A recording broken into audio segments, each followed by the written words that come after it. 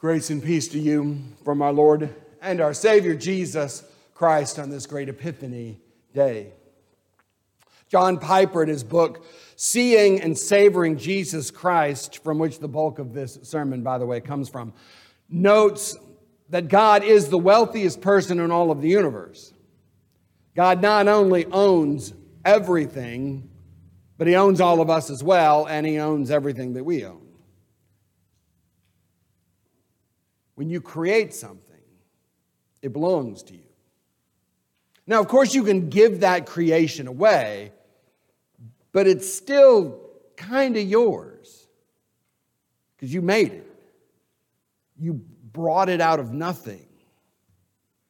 God created everything, including us. Psalm 100, verse 3. It is He who made us. We are not ourselves. We are His people. We are the sheep of His pasture. And since God owns everything, that makes us trustees and managers and stewards of God's great creation. We really don't own anything. We simply manage things as it moves through our stewardship. Someday, some other family is going to live in my house. Somebody else is going to drive my car. Unless, of course, my daughter wrecks it. Because it wouldn't be me, of course. My library at some point will be picked over. Some of it will be donated to charity. Others, books will be found in the landfill. I will lose all of my knives. My guns will be melted down. Even my bones will molder in the ground in a plot of land that I really don't own, awaiting the resurrection of the good and the evil. And since nothing actually belongs to us, if you look at it, sin can be seen as mismanagement of funds. We're either mismanaging the funds that God has given us, we are mismanaging our property, or maybe even mismanaging our labor. Those things that God has given unto us for us to manage and to be fiduciaries over. If you abuse that, this is what God calls sin. Now, the New Testament generally describes God's wealth not in terms of creation, but in terms of the glory of God, the glory that God had before creation, the glory that God had in eternity. Ephesians chapter 1, verse 8. In Him we have redemption through His blood, the forgiveness of our trespasses, according to the richness of His grace. This is the glory of God, the richness of His grace. You see, if God were only rich because of creation, then God would have been poor before creation, and in creation He enriches Himself. This means that God would be dependent upon creation for His wealth. This is the theology of scientists, evolutionists, and ecologists. Right? We're wealthy because we own things, because we have things, or at least just pieces of it. That is not the picture that we find of God in the Bible. God did not create the universe in order to get wealth. God creates the universe in order to display His wealth. The wealth He had in the glory before creation. This is the way Paul says it. In Him we have the redemption through His blood, the forgiveness of our trespasses, according to the richness of His grace, which He has lavished upon us in all wisdom and insight, making known to us the mysteries of His will, according to His purpose, which He set forth in Christ, as a plan for the fullness of time, to unite all things in Him, things in heaven and under earth. In Him we have obtained inheritance, having been predestined according to the purpose of Him who works out all things according to the counsel of His will, so that we who were first to hope in Christ might be to the praise of His glory. In Him also, when you heard the promise of truth, the gospel of your salvation, and believed in Him, you were sealed with the promise of the Holy Spirit, which is the guarantee of our inheritance until we acquire the possession of it, to the praise of the glory of God, the wealth of God, which he has before creation. The ultimate display of this glory of God is God's mercy extended unto you. Now, the world takes this mercy of God very lightly. And the reason they take it very lightly is because they are sinners by nature and they are thieves and embezzlers. Thieves and embezzlers despise mercy. They despise mercy. They do not need mercy. They do not want mercy. They do not look for mercy because as thieves and mismanagers of funds and labors and the things of God, they do not believe that they're ever going to get caught. And if you never believe you're going to get caught, then you don't look for mercy. Or worse, they don't think they did anything wrong. This is precisely the church's argument. What the church has the problem with homosexuality and the LGBTQ entire alphabet of that. The problem is not the sin. The problem is not the sin of homosexuality. Christians can be same-sex attracted. The problem is most of these people who are affected by that refuse the judgment of Scripture as it being something wrong. And so they break the sixth commandment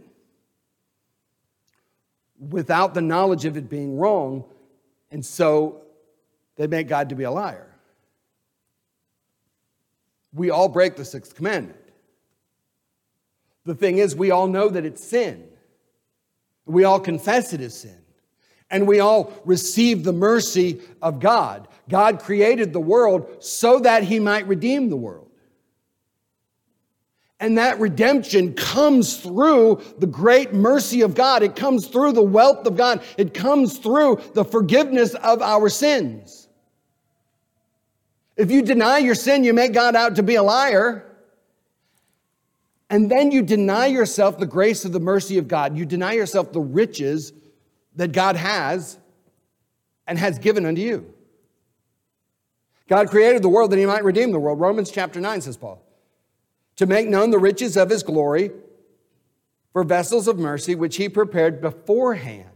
Simply put, God creates and saves his people so that in the coming age that he might show his immeasurable riches of the grace and kindness towards us.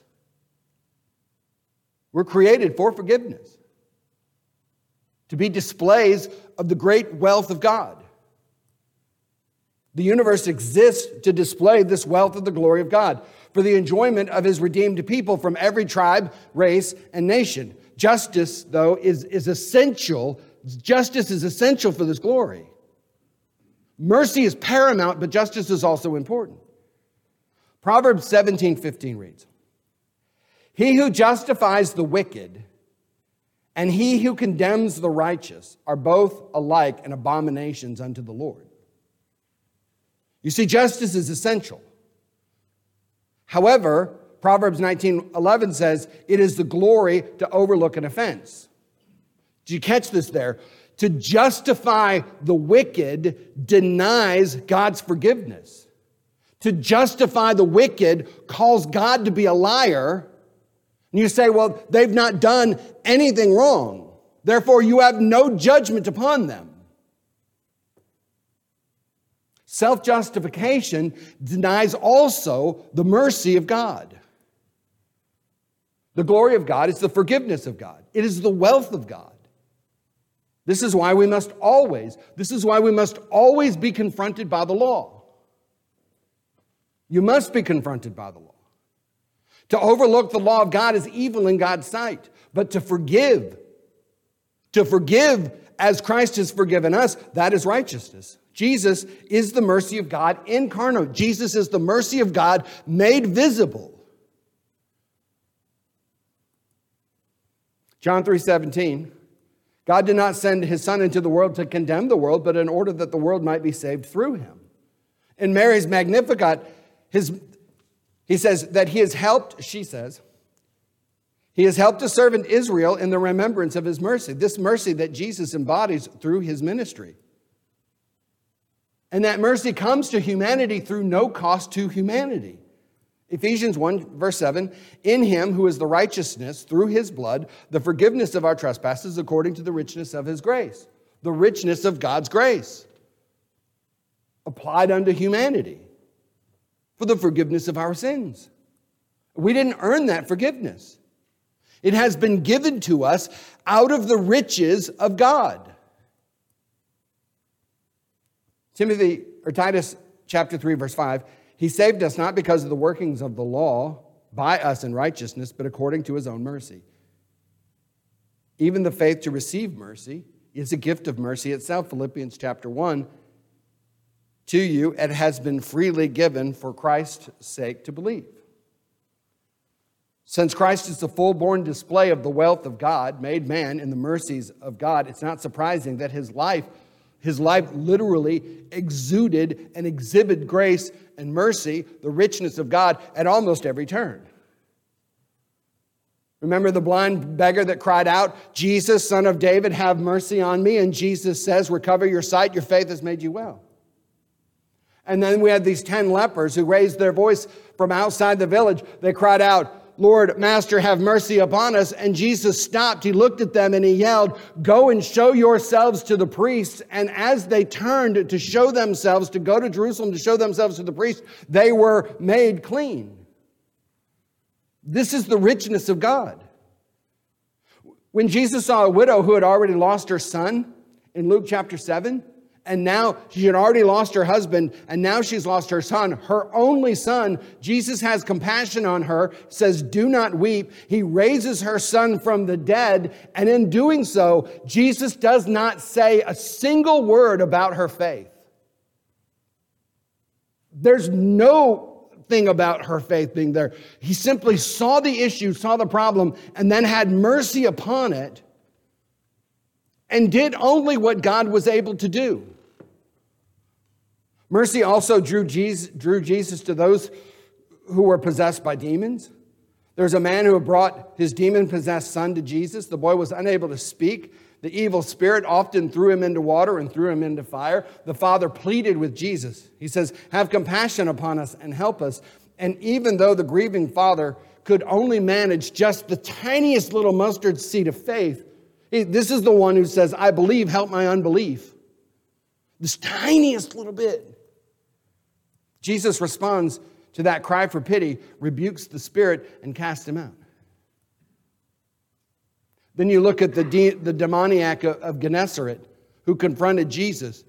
He had nobody to plead his case. I mean, for the one, there was at least the father who brought the son. It's like, look what's going on with my son. With the demoniac of Gennesaret, there was nobody there to plead his case for him.